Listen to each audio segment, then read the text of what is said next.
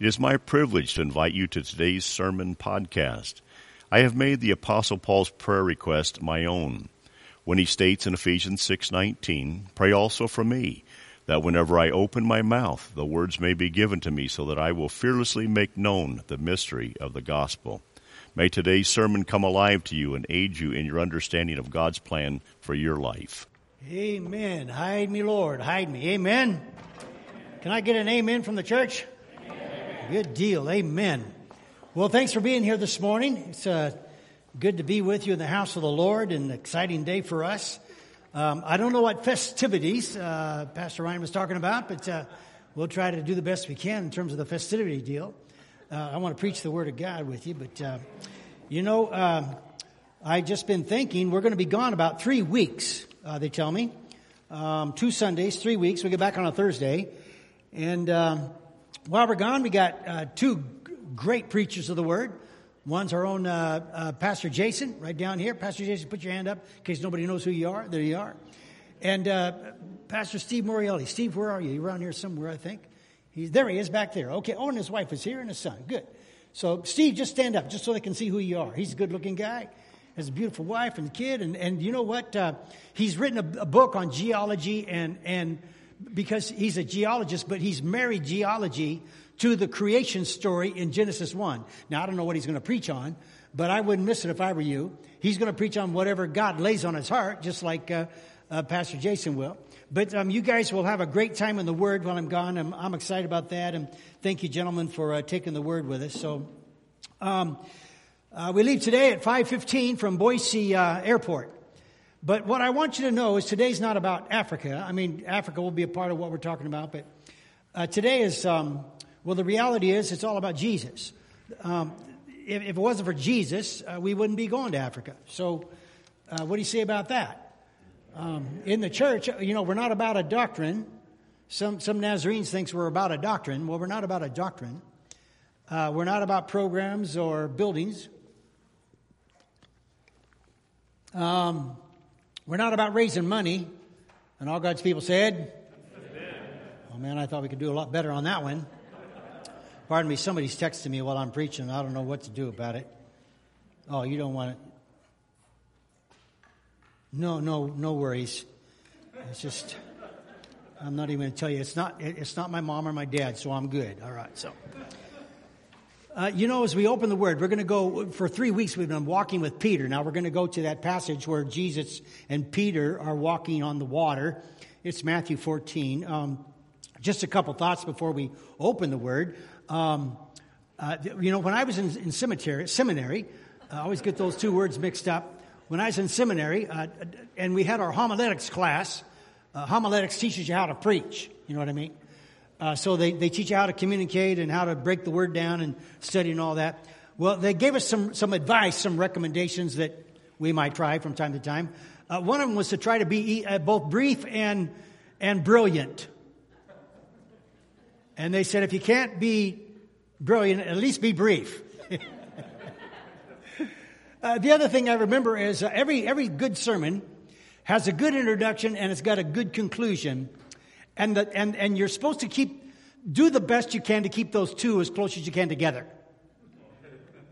So this morning, we'll see how we do in the Word of God. Now, let me ask you a question. Have you ever taken a walk with someone?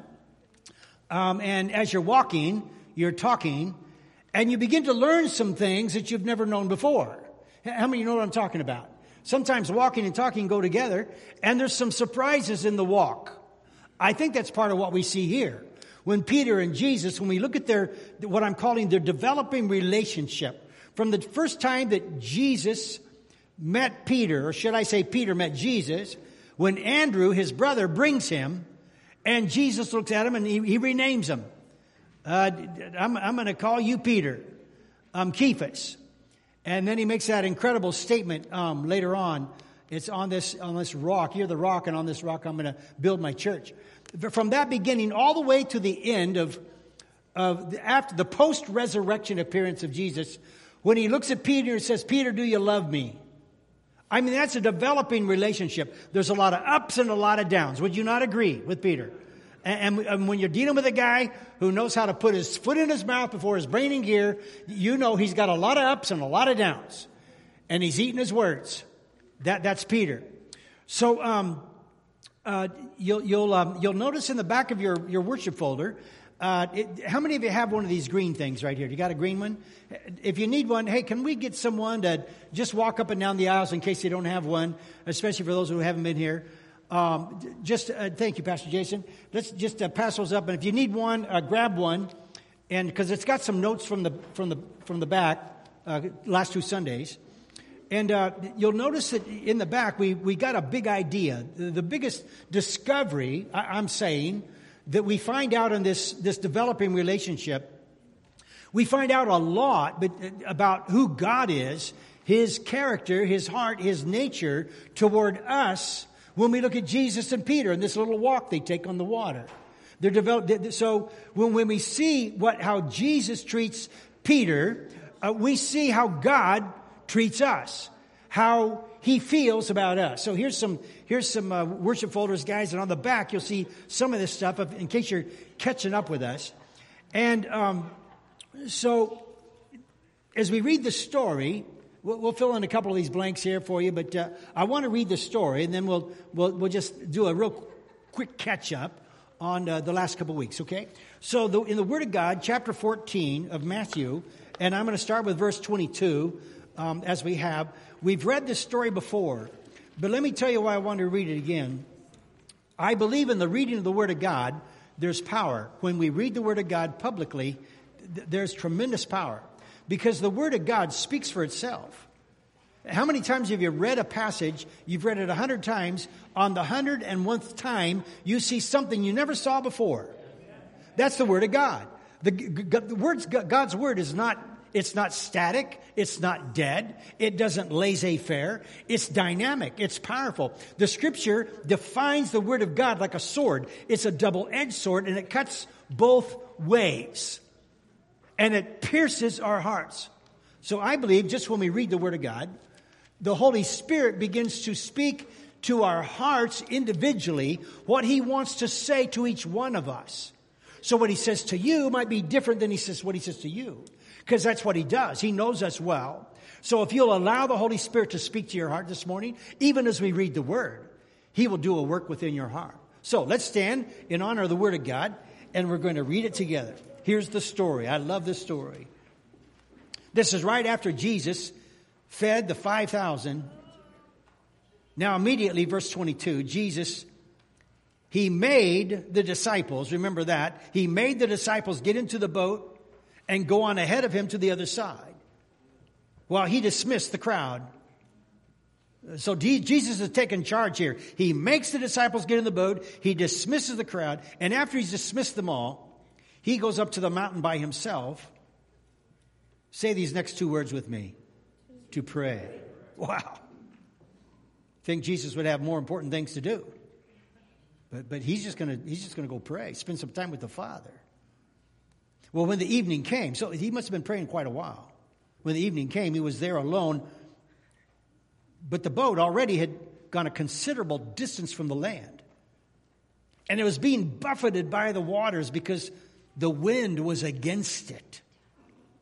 Now, during the 4th watch of the night, Jesus went out to them, walking on the lake. So now it's getting dark. You can barely see. And the disciples see Him walking on the lake. They're terrified. It's a ghost, they said. And they cry out in fear. But Jesus immediately said to them, Hey, take courage, guys. It is I. Don't be afraid. Lord, if it's You, Peter said, tell me to come to You on the water. Jesus said, well, come on then. And Peter got down out of the boat and he walked on the water and he came toward Jesus. And when he saw the wind, he was afraid. And beginning to sink, he cries out, Lord, save me. And I love that prayer. Short, sweet, powerful, to the point. Immediately, Jesus answered his prayer. He reached down his hand, he catches him. And then while he's picking him up, he says, oh, Peter, you of little faith, why did you doubt me, buddy? And when they climbed into the boat, the wind now dies down. And then those who were in the boat, they They worshiped him. They knew something had happened. They said, truly, you are the Son of God. When they crossed over, they landed at Gennesaret. And when the men of that place recognized Jesus, they sent word to every one of the surrounding country. And people brought all their sick to him, and they begged him to let the sick just touch the edge of his cloak. I love this last phrase too. Oh man, we could go on for weeks in this story, and everyone who touched him was healed. Woohoo! Anybody need some healing here this morning? Well, there's your man, Jesus of Nazareth. You reach out and touch him, and something will happen in your life. It doesn't matter who you are, what you've done, how far you've come from, your education, how much money you got. None of that matters. All he wants is you to trust him and take a little faith, and God will do the rest. Yeah! Come on, church. I'm getting excited. It's probably because I'm going to Africa, but anyway. Now, Lord, this is your word. It's your unadulterated, holy, powerful, sharper than a double-edged sword, anointed, Spirit-inspired, inerrant, without error, all for us authoritative. And Lord, you've given it to us for a reason. And God, I believe this morning there's some folks here that need to reach out and touch the hem of the garment of Jesus so they can be healed. Lord, in their mind, their thoughts, their questions, Lord, you do it all. So, Lord, now hide the messenger behind the cross. For this morning, like the Greeks, we would see Jesus and Jesus only. We would hear from Jesus and him only. And as you do, Lord, as you change our lives, we will give you praise and honor because only you deserve the glory. You're the one that died on the cross. You're the one that gave your life's blood for us. And we worship you today with joy and thanksgiving, Father. In Jesus' name we pray. Amen and amen. Praise God. Well, I love sharing the word with you, church. If it helps you, take your worship folder and just look at the back of it there for a minute. The first thing we found when we took this walk with Peter and Jesus, we found that Jesus, he always focused on Peter's potential instead of his failure or his past. Now, I love that. How many times have you been around people and all they could do is point out how bad you were or what you did wrong? That's not God. That's not the picture of Jesus we see here. He's reaching down. He lifts Peter up. He picks him up. He's not focused on his doubt. He knows you're Peter. I've already renamed you, buddy. Guess what? God's going to do something in your life. You don't even know what God's going to do. So put your seatbelt on because God's going to use you. That's what's going on in Jesus' mind and heart. So he lifts him up. He's focused on tomorrow, the plans he has for him. I find as Christians sometimes it's so easy for us to get caught up, to focus on our mistakes, on the things we've done wrong, on our failures, on the things we say we wish we hadn't have said, and we kind of beat ourselves up. Anybody want to testify? And you just kind of walk around like this. Woe, despair, gloom, despair, and agony on me. Whoa. You remember that one? Deep, dark depression. Oh, well, we got an enemy. We got an enemy. He's a liar. He's a deceiver. He's a stealer of the truth. He is the accuser.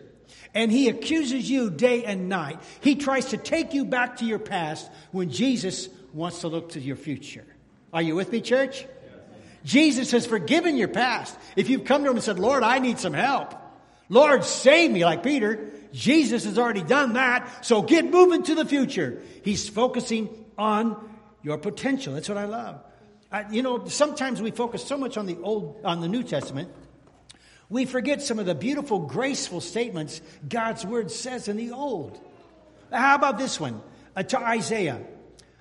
Come, now, let us reason together.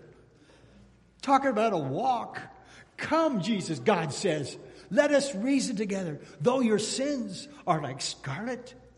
God's saying, I know how bad they are. Though your sins be as scarlet, they shall be white as snow. Can you say that with me? They shall be white as snow. That's what he says about your sins. Come on, let's talk, God says. I want you to know, I'm going to forgive your sins. And though they're pretty bad, I'm going to take care of it. Woohoo! I'm getting excited again. How about what he says to Ezekiel? I love what he says to Ezekiel in chapter 36. It's one of my favorite verses. I will sprinkle clean water on you, and you will be clean. I will cleanse you from all your impurities and from your idols, and I will give you a new heart, and I'm going to put a new spirit in you, and I will remove from you your heart of stone, and I'm going to give you a heart of flesh, and I will put my spirit, capital S, spirit in you. That's Ezekiel chapter 36. Beautiful, beautiful passage. Now that's who God is in the Old Testament, not the New. Come on, let's talk. I want to be a God who forgives sins, he says. Because God's focused not on the junkola in your life. He's focused on who he wants to make you into. That's pretty good stuff right there. That'll preach in any language on any continent in the world. One of the things I love doing when I go to Africa, some of these people have never seen a white man. Certainly not a man with such a chiseled physique and good-looking guy, all that. I've seen them take people who have extremely white hair and just pale skin, and just feel their skin and feel the hair, because they don't. These little children, they've never seen such things. It's a beautiful, beautiful experience. But I'll tell you what, I always tell them the same thing. God loves you. You are not forgotten. You are some of the poorest people on the face of the earth, but God walks with you, and in many ways, you're richer than the richest people financially, because you know him. That's a great message. It's a message of the Old Testament. He's the same God in the Old as he is in the New. That's why he says in the Old Testament, I am the Lord your God. I never change. In fact, you can almost see God sitting on his throne. I am the Lord your God. I never change. Huh? Can you see him putting his chin out there? I never change. That's one thing you can count on. You don't need change you can hope in. Change you can believe in, right? No, I never change. You need something that never changes. Amen? Yeah, I almost went political there just for a moment. So thanks God for saving me. Yeah. So here's the takeaway. If you're kind of writing this down, like he did to Peter, you can always count on God to lift you up. And I don't know what you're going through today, but God knows. And whatever you're going through, if you'll reach out and touch the hem of his garment, he'll lift you up. Lord, save me. That's the takeaway. Now, last week, that was first week. Last week, what we kind of learned was that, well, God is always going to stretch us as much as we will allow him. So the takeaway is he will stretch you as much as you will let him stretch you. And you know, I didn't mean to do this. I really didn't. I had given this up for last week, but I found them in my pocket again. Here they are. Some of these rubber bands. Remember, a rubber band is only as good as it's stretched. That one didn't go very far. They come in all sizes, shapes, and you know, and some of them are skinny, some of them are fat, and some of them are tall. And that one there's on Jenny Craig, as I said last week. Those are rubber bands. Here, put these in the offering or something. Get them out of here. So I don't want them anymore. God is going to stretch you as much as you will be stretched. In a few moments, I'm going to introduce you to a guy by the name of Evans. Evans was raised in a Muslim family in southern Malawi. I remember the first time I met Evans, he and I were digging a hole to put posts in a little fence, to surround a children's play area that we had built this building a couple years before, and now it had 100 children in it every day, just little tykes, a preschool for all the students on this campus. It's a real great ministry. And this man has a pickaxe without any handle, and he's squatted down like I can't even squat, and he's going like this with a pickaxe for about an hour. He's digging a hole in the hot desert until we can put the post after post after post in. His name's Evans. He came to Christ when he was a teenager because someone, a friend of his, invited him to the Church of the Nazarene in his Muslim town. All his family were Muslims. His brothers, his sisters, aunts, uncles, cousins, moms, dad, grandma, and grandpa. They're all Muslim. When he came to Jesus and they found out about it, they said to him, leave town, don't ever come back, and if we see you, we'll kill you. Now, he's telling me that story as we're sitting here digging. Well, he's digging. I'm talking, okay? Here he is digging, and I'm asking, tell me your story. And I love this guy. And so Evans, he has to flee. And he finds himself in a long way, central Malawi, where we're going to be going. And because he feels God's called him to do something about sharing his faith, he enters our Nazarene Theological School there, where I go to teach. And he's one of my first students. My first year there is a graduating student. I didn't know this. A few years later, they're closing down the church. And what does he do? He tells the DS, you can't close that church down. That's where I found Jesus. And the DS says, well, I know your story, and you can't go back there. Your brothers will kill you. He's told me the story. He said, I felt in my heart God was calling me to go back. My life didn't matter. So this young man, I'll show you his picture a little later on.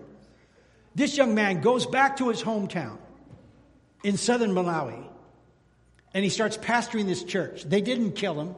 In fact, he started gathering respect. His mother got sick. He prayed for his mother. She got well, and all now of his brothers, aunts, and uncles, and cousins, everybody's coming to him saying, pray for me. And now his prayer is that God will use him to reach his mom and dad and brothers for Jesus. In a hotbed of Muslim territory. I've been there many times. You ought to see it. It's a little scary just driving through it. And there's Evans. He's going to be with us this week. Because they don't have any money, I told our leader, I said, hey, you tell him I'll get him, I'll pay for his way. Put him on a bus, send him up there. I want him to come because I saw him in 2016, and he tells me this story. He had 20 minutes with me. And we picked him up at a bus stop. We picked him up, and my driver said, you got 20 minutes. We're going to drop you off there. You better tell him. He starts yelling. I taught for a solid week on conflict resolution in the church, how to grow a healthy church, deal with conflict, and make it a win-win. He took all those notes, took them back to the church among these Muslims. And he told me, he said, every time I go to a board meeting, they'd beat me to death. I'd go back and I'd look at your notes. He said, your notes saved my ministry and made my church grow. Figure that. A class in conflict resolution saved his ministry. I love this kid. I'm going to show him to you in a little bit, like I said. You know what God was doing with Evans? He was saying, Evans, touch the hem of my garment. Just trust me, and I'm going to stretch you. And boy, he stretched him. How would you like to go into a hotbed where you felt like someone was going to kill you, and you went anyway, knowing that's what God called you to do? That's what we're talking about. God will stretch you as much as you allow him to stretch you. He wants to use you. That's what he does with Evans. Now, here's my last thought for today. I believe this with all of my heart. And here it is. I think what we see in this story between Peter and Jesus, this elongated, developing relationship, he never gives up on us. In fact, once in a while I tell you, we sing our theology. Well, there's a song we sing. I can't remember exactly how it goes, but those are the words. He never gives up. He never gives up. He never gives up on me. Anybody remember that chorus? He never gives up, never gives up, never gives up on me. I love that because it's in the Bible. And it's what we see between Peter and Jesus. Jesus never gave up on Peter. Do you want me to prove it to you? Go to the last chapter of the Gospel of John, chapter 21. And you will find Peter and Jesus. After Jesus is on the cross, Peter has denied Jesus 3 times. He swore that he didn't know him. The same guy who said, I'll never leave you, Jesus, I'll never forsake you. Jesus said, watch out what you say, buddy, because it's coming down the pike. And 3 times, not once. And he hears the rooster crow, cock-a-doodle-doo. It cements it. He's shamed. He's embarrassed. He's broken. And now Jesus proves he's a Messiah. He's been dead, buried, 3 days he's raised. And now he's with his disciples by the lakeside. They've had dinner. And Jesus looks at Peter, and 3 times, not once, not twice, but 3 times, to go along with what Jesus said. 3 times, by the time that rooster crows, you're going to deny me. So be careful, Peter, what you say. I know who you are, Peter, but I also know who God wants to make you. And Peter says, okay, Lord, I'm here. They had dinner, and Jesus said, Peter, do you love me? And Peter said, you know, Lord, I love you. Peter, do you really love me? Oh, you know, Lord, I love you. Do you know that there's a play on words there? In the Greek language, there's a lot of different words for love. Let me give you 2 or 3 of them. You know some of them. So, for instance, there's eros. Eros that's where we get our word erotic, erotica. It's where pornography comes from. Eros, erotica. It's a physical, sexual love. There's phileo. Phileo comes, the city of Philadelphia, the city of brotherly love. There's stutero. There's the love that we share as families, moms and dads, brothers and sisters, aunts and uncles. That's a family love, stutero. Bless you. There's also the highest of all loves. Now, some of you know what it is. It's called agape love. It's unlike any other love. It's a love that's unconditional. It's immeasurable. Woohoo! Are you listening? This is God's love. It's immeasurable. It's unlimited. There are no strings attached. God loves you regardless of who you are. There ain't nothing you can do about it. He's God. It's his agape love. There's no love like it. And God says it doesn't matter what you've done, how bad you've been, how long you've been bad. There's nothing you can do to make me love you any more than I already do. So quit working so hard. And by the way, there's nothing you can do to make me love you any less. There's no sin that's greater than my love. My love is bigger than you'll ever know. You can't go over it. You can't go under it. You can't go around it. It's an unlimited, immeasurable. There's no expectations on this love. He's going to love you regardless. He just wants you to trust him and love him back. That's why he never gives up on us. And if Peter doesn't prove it by his failure when Jesus says, do you love me? Because Peter uses phileo. Yes, Lord, I phileo. I phileo. I brotherly love you. And Jesus says, no, I'm talking about agape. I'm talking about agape. It's a back and forth dialogue. Agape phileo.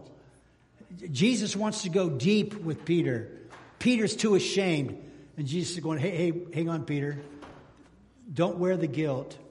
Forgiveness is a beautiful thing. God forgives, and I forgive you. I love that story. So, if that's how God feels about us, I think that's probably how we ought to feel about each other. At times I can be pretty judgmental. Did you know that? Well, you didn't know that, did you? Well, I'm glad you don't. But I have to pray against judgment in my life all the time. I see something and I want to judge it. Anybody like me? And the reality is, I'm not that smart. I'm not that brilliant. If someone all of a sudden got up and walked out here after I said something poignant, you could judge the action. You could say they got up and you walked out. But you couldn't say why they walked out. Right? You can't judge motive. Now, maybe they told me, Pastor, I got to get up at the end of your sermon and I got to leave a little early today. Is that okay? Yeah, go right ahead. I won't even notice it. And normally I don't. But you have said, well, you offended them. Well, how do you know? Well, because they got up and walked out. Oh, yeah, they did. I saw it. But you're judging their motive. You understand, you can judge a person's action, you can't judge their motive.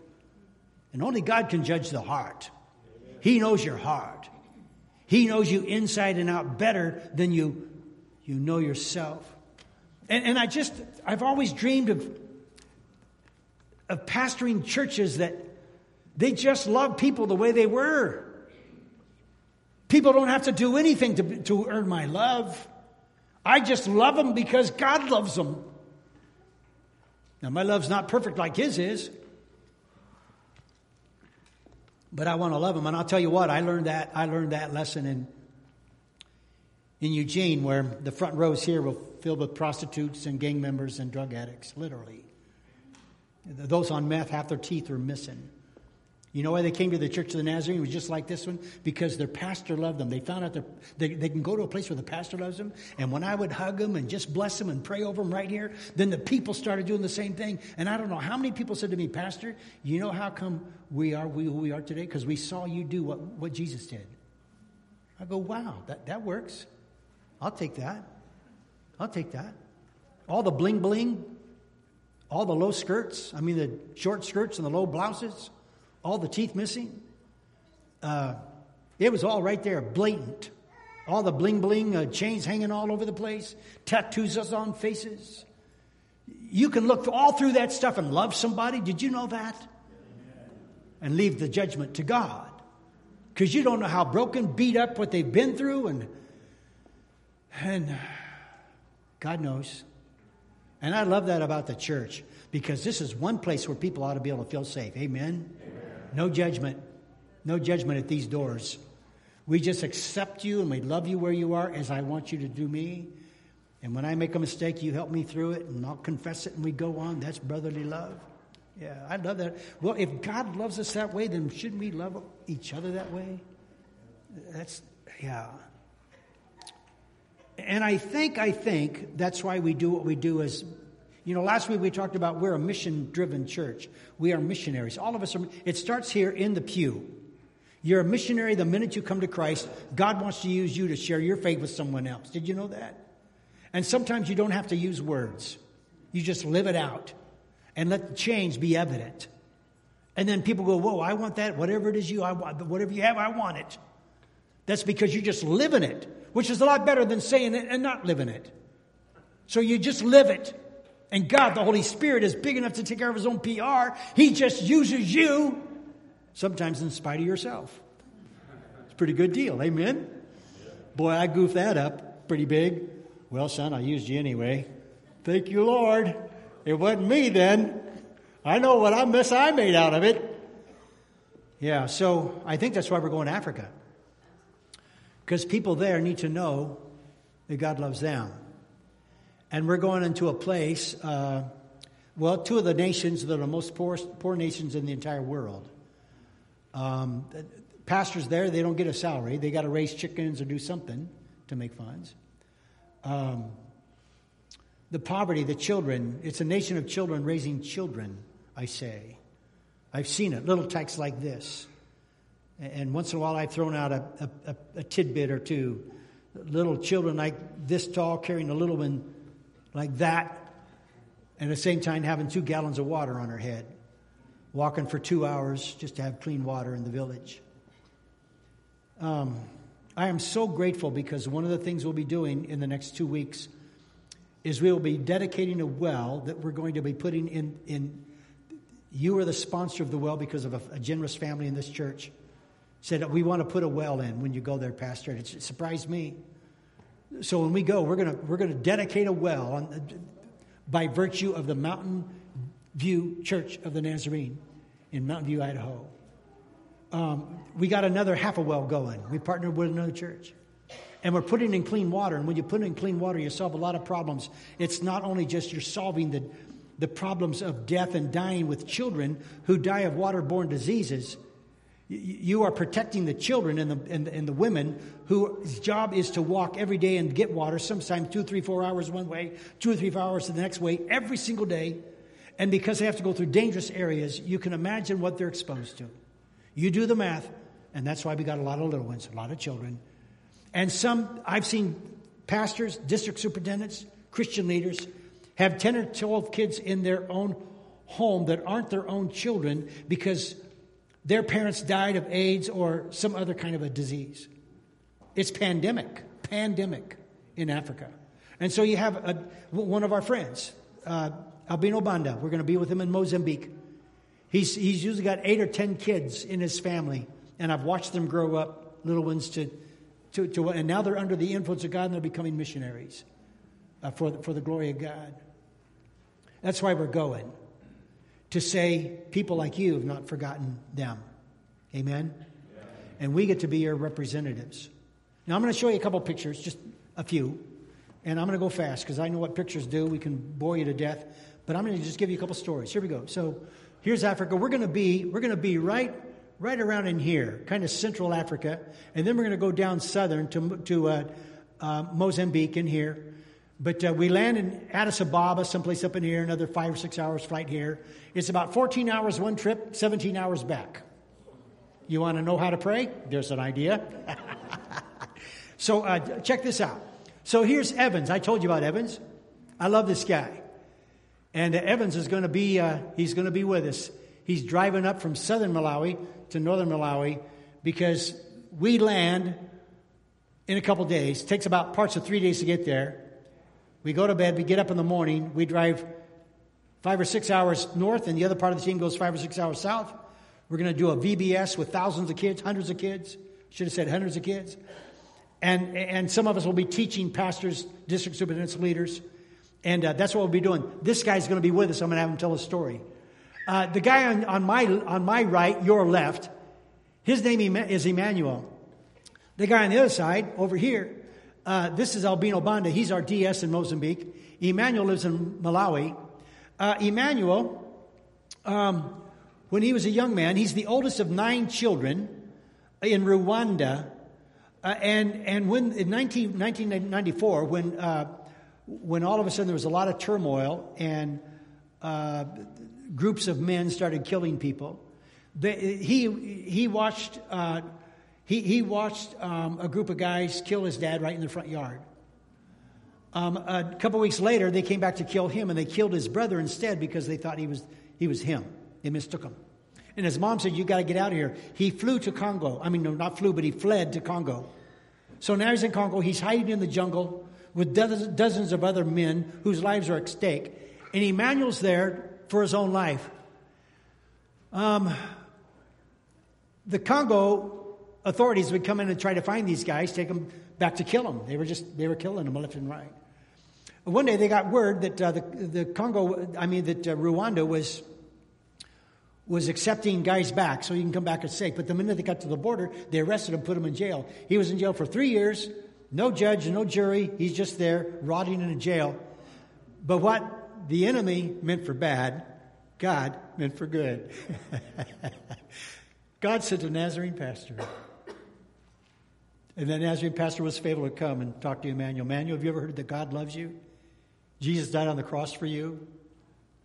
He wants you to be a man of God. And right there he knelt and he accepted Jesus Christ as his Savior. Well, he got out of prison. When he got out of prison, he started attending a Nazarene church, of course, because there was a Nazarene pastor in the jail system. Later on, one of the guards that was in the prison system recognized him and decided he wanted his property, so he manipulated him and put a contract on his life so he could steal his property. So he had to flee again. This time he flees where? To Malawi. And he winds up in a Malawi camp. What do you call the camp? Come on. Refugee camp. Yeah, it's called Zedla refugee camp. I've been there many times. We're going to go there again, I think. What did he do in this refugee camp? He goes, well, God, I'm going to plant a church. And he plants a church of the Nazarene. And the first year I'm there, I went to that place and I saw his church.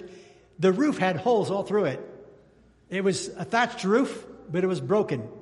So we fixed the roof. Later on, he gets out of the camp. He begins to go to Nazarene Theological Seminary, where we're going to go.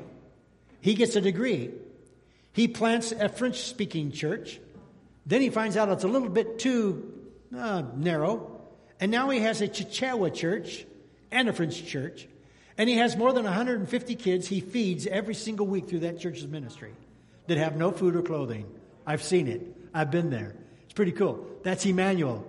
And I'll get to see him. We'll get to see him. So here's some kids. I'm in a little village called Chiimba Village. The pastor is Chipi. His dad was the pastor, 90-some years of age. The first time I was there, I washed his dad's feet under those trees. God spoke to my heart and he said, I don't want you to say anything. I want you to do something. And I'm going, God, you sure you want me to do this? I'm in a foreign culture. I don't know what I'm doing. And I got down on my hands and knees. I took off that man's shoes and I washed the feet of the chief who was the pastor of all these children and kids and villages. And we get to preach the gospel. This is where we're going, right there. This is the first village we ever put a well in. It's pretty cool. Here's the children we preached to in a place called Dedza. I preached under that tree. The next year, we put in a church. Here's the church. When I preached the first Sunday, when we planted the church, it was a plastic black tarp put on poles of sticks, and it was so hot, it kept hitting my head while I'm preaching. So I got the Bible here, and my head's burning. I had to take my finger like this, and I'm holding it up, and my fingers are burning. One of our guys fainted, probably because of my preaching, but he fainted right there. Finally, I had to ask, would someone come and just hold this up so I don't have to hold it up while I'm preaching? And here's the church. And they've already planted 3 or 4 other churches out of this church. And they have a building now. Story goes on. Oh, this is one of our board members. That's all fun. Here's another church we planted. I call this Ujinga Church of the Nazarene because I was at Eugene. The name of that church is Mujinga. And when we were there, this is the church in Malawi where a witch doctor tried to vex us when we were showing the Jesus film, preaching the gospel. He ran into the graveyard where they come from, and they threatened you to get money, cast a spell on you. What we didn't know was when we chased him into the graveyard, he came back that night, changed his clothes, came back. He watched the movie. When we preached the gospel, this witch doctor comes forward, accepts Jesus. A year later, I'm there. I don't even know it. We're putting a building up. That building, it didn't have a roof on it yet. And what happens is they take in 26 people and new members, and one of them was the witch doctor who is now the choir director in the church. Only God can do that. Only God can do that. This is where we're going. There's the witch doctor. There they are. And they chase you. They follow you. They get on you and they try to threaten you. And I just go, well, my Jesus is bigger than your devil. So come on, dude. Let's get on with it. All right. Yeah. So here we are. We're celebrating the church. They gather you. Okay. I have to admit, I do have one sport coat and one pair of slacks. The only time I wear them is here in this part of the country because that's the culture. I love these people. You show up, they throw their arms around you. Oh, thank you, Pastor, for what you're doing. And the guy in Mozambique who's in charge of southern Mozambique, he said, do you realize what you're doing in Mozambique? You're raising the faith of every Nazarene church in the nation. I've literally seen it. Because all it takes is a cup of cold water in Jesus' name, and God does the rest. We just show up. It is an amazing thing. So here we are celebrating God doing His work in these churches. I don't know. Oh, here we go. There's the church. I showed up on a Saturday with a group of teenagers. In fact, now that I see it, you can see some on the front row to the left. There's Pastor Julie, who was an alcoholic in my church and now is a formidable pastor in the Church of the Nazarene. She's a communicator just par excellence. That church on Saturday, they don't have funds. We give them the funds. They build the building. If you do it, you take away their jobs that they need because there is no jobs. So here, our Nazarene layman built this. When I get there, there's no roof on it. There's no floor. They're stuccoing the inside. That's on Saturday. The next day, we were scheduled for a celebration to dedicate the building. That's what it looked like the next day. They had the roof on, the floor on. It was all painted. We celebrated. And they've now planted 4 or 5 churches out of that church. Over 200 people in that little building right now. The gospel is just growing. It's a powerful thing. Look at the eyes of the children. Look at them, little boys. Look at that precious little girl. God knows where she is now. I don't know her name, but I saw her and I took her picture. And the Lord God loves her as much as He loves me. Amen. And that's why we go, to love people who don't feel loved. They feel forgotten. And by the way, most people that go to Africa, they don't go back because you're going to places where there's no clean water, there's no electricity. It's thatched roofs, dirt floors, stick walls. It's like we stepped into the world 200 years ago because they're held down. Some people will say, why don't they rise up? They're being held down. They're being manipulated. It's something we don't understand. We think we can fix it because we're Americans. Here's a group I taught in Malawi, in central Malawi. Well, close to northern. I love this guy right here. He's the same age, was born on the same day as me. But I'm 2 hours older than him, so I told him I'm his elder and he has to respect me. Can't wait to see him again, maybe. I don't know where I'm going now with all this stuff. Here's your well, church. There's your well. Hold it. There's Chin Sensei. Hello. That guy right there. He's the guy who I've been communicating with, and I said, we want to put in a well so when we get there, Mountain View Church we can dedicate that well. He said, Les, I'll get her done. I said, okay, there he is. He's the director of Compassionate Ministries in the entire nation of Malawi, and he was one of my students my first year in the long way at NTCCA, Nazarene Theological College. There's your well, church. It's right next door to the church. See that? We put it next to a church so it can't be sabotaged. And guess what? Hundreds and hundreds of people. I can tell you thousands in some of the villages where we put these wells use that well now, because there's 10,000 people in villages right around it, and they're the only clean water within 4 or 5 hours walk. And it's called the Nazarene or the Jesus Well. It's connected to the Church of the Nazarene. We're the Nazarene Well. Here's a building we started before COVID. I'm praying about this building, and I'm not trying to raise funds. I'm just telling you how you can pray. God's laid it on my heart. We started before COVID. COVID shut it down. The walls are up. It's already being used. They'll have 400 or 500 pastors in there for training. They'll have NYI conferences here. The floor needs to be put in electricity. We'll see what God does. Well, we got a team going from this area of how much time do I got? Okay, not much time. So we got a team going of 6 people from this area. I'm going to ask them to come up here, and then I want to give you all something before we go, because I want you to see how God feels about you, and I want you to see how I feel about you, and I want us to feel that way about the people we're going to minister. Here's the story. I'm going to tell you the story. Come on over here, guys. Back in the 60s and 70s, there was a guy by the name of Bart Starr. Anybody remember Bart Starr? Bart Starr was a quarterback for Green Bay Packers. You may not be into football, but you'll catch the story. He's a quarterback for the Green Bay Packers, and great quarterback. He had some sons and kids, and he had a practice with his children as they grew up in the home. Bart Starr did. He would take a little card, and he would write a note on it to them, and he'd put it on their desk. He'd say, "Dear son, I love you. You're the greatest son. I believe in you. You're a 10 in my eyes." And he'd take a dime, and he'd put it on that paper, and he'd leave it there for the son to read. Kid would come home with a great paper. "Oh, son, I love you, man. Great job. I'm so proud of you. You're a 10 in your dad's eyes." And he'd put a dime right there. Well, one day, he was playing the Bears, and he had a miserable game. Bart Starr, he threw interceptions. They lost the game terribly. Everybody criticized Bart Starr. They said, "You're no good. You've had your day. You know, you washed it up. Give it up. Go home. Don't come back."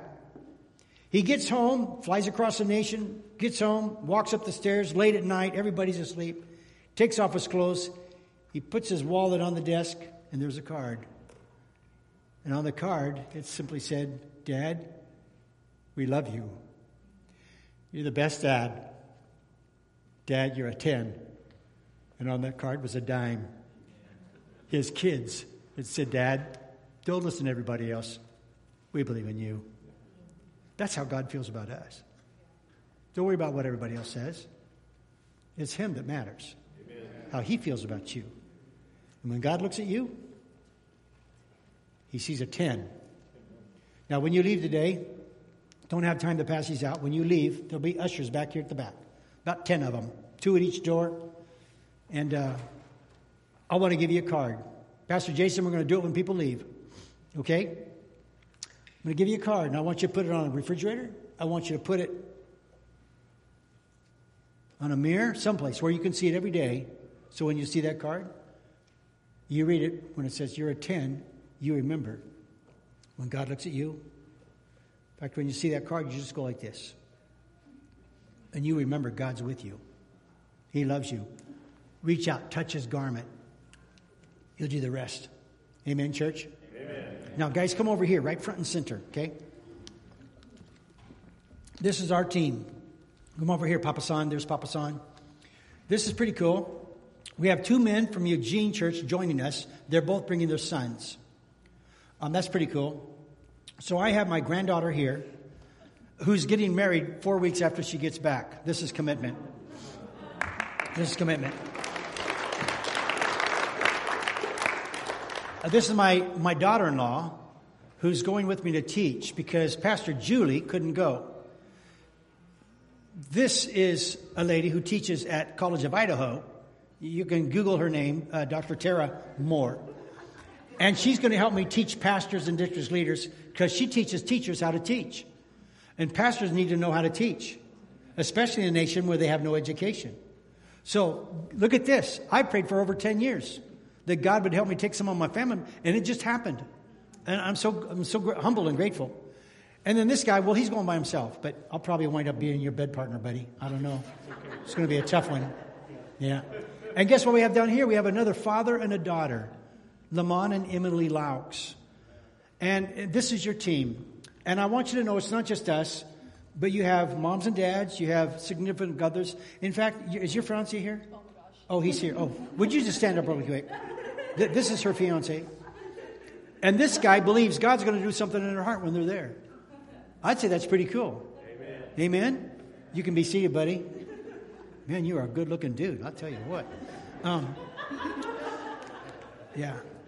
So every single one of you are giving, you're sacrificing. And by the way, it's when I first started going to Malawi over a dozen years ago, more than that, it cost us $1,500 for everything. It's $4,200, I think, 44, flights, meals, and all that stuff. The minute we get there, most of this team is going to be with 800 children, day 1, 2, and 3. 800 kids, count them. You need to pray for them. They're taking frisbees, soccer balls, all kinds of stuff, because we're going to connect with the kids on their level and teach them about Jesus. And believe you me, some of those kids will be pastored in our church tomorrow. Are you with me? You see the vision? You see how it works? You give a cup of cold water in Jesus' name, and God does the rest. You just show up.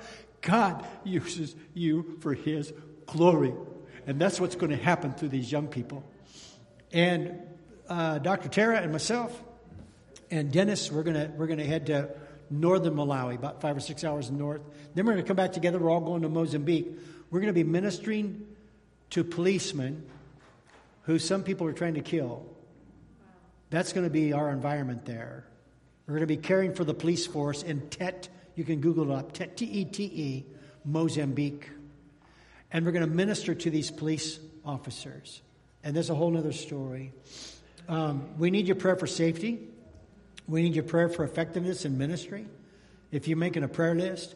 In fact, pray that when we get to the airport, right off the bat, we got a challenge. I think they're going to charge us $70 a person for our luggage. So pray against that. Anybody want to pray against that for me? That God will help us not have to pay. That's going to be $400 and some for our luggage, because half of our luggage is all ministry driven. It's packed full of ministry stuff to give to kids who have nothing. So just pray for us. We need your prayers.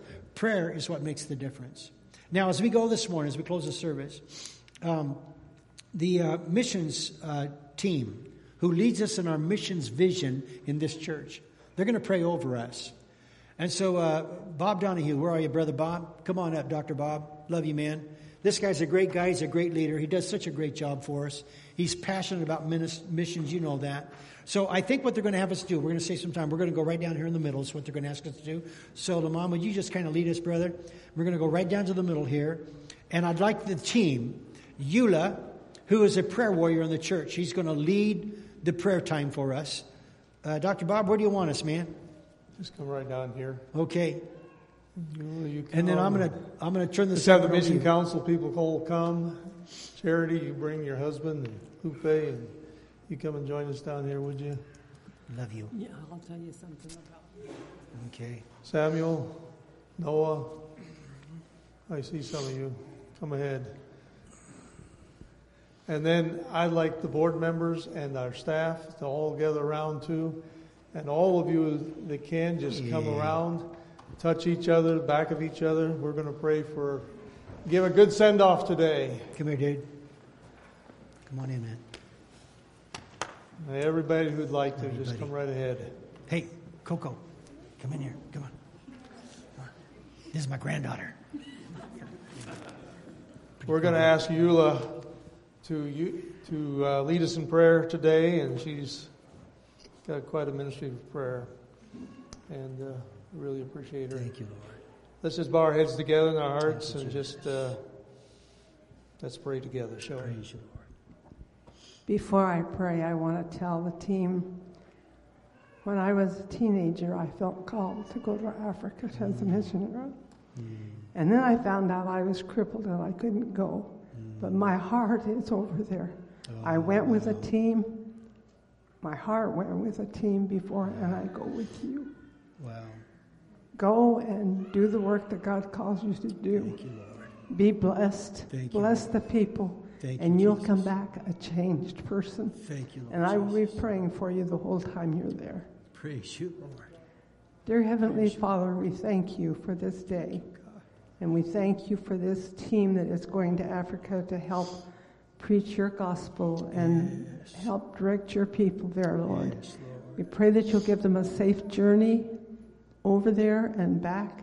Keep them safe while they're there. And Lord, help them to do the work that you have for them to do with joy and with pleasure and wanting to serve you. Yes. We thank you today for who you are, Lord, and what you've done Yes. in their lives and in our lives. And as a church, Lord, we pray that you will just keep them safe and be blessed in all that goes on for them, Lord, and we'll give you all the praise. Amen. I want to thank you for joining today's sermon podcast. You can find a copy of today's sermon, as well as other sermons, and the sermon outline from today on our church's website, www.mvcnaz.org. It is my prayer also that you will seek out a church home that recognizes the authority of the Bible.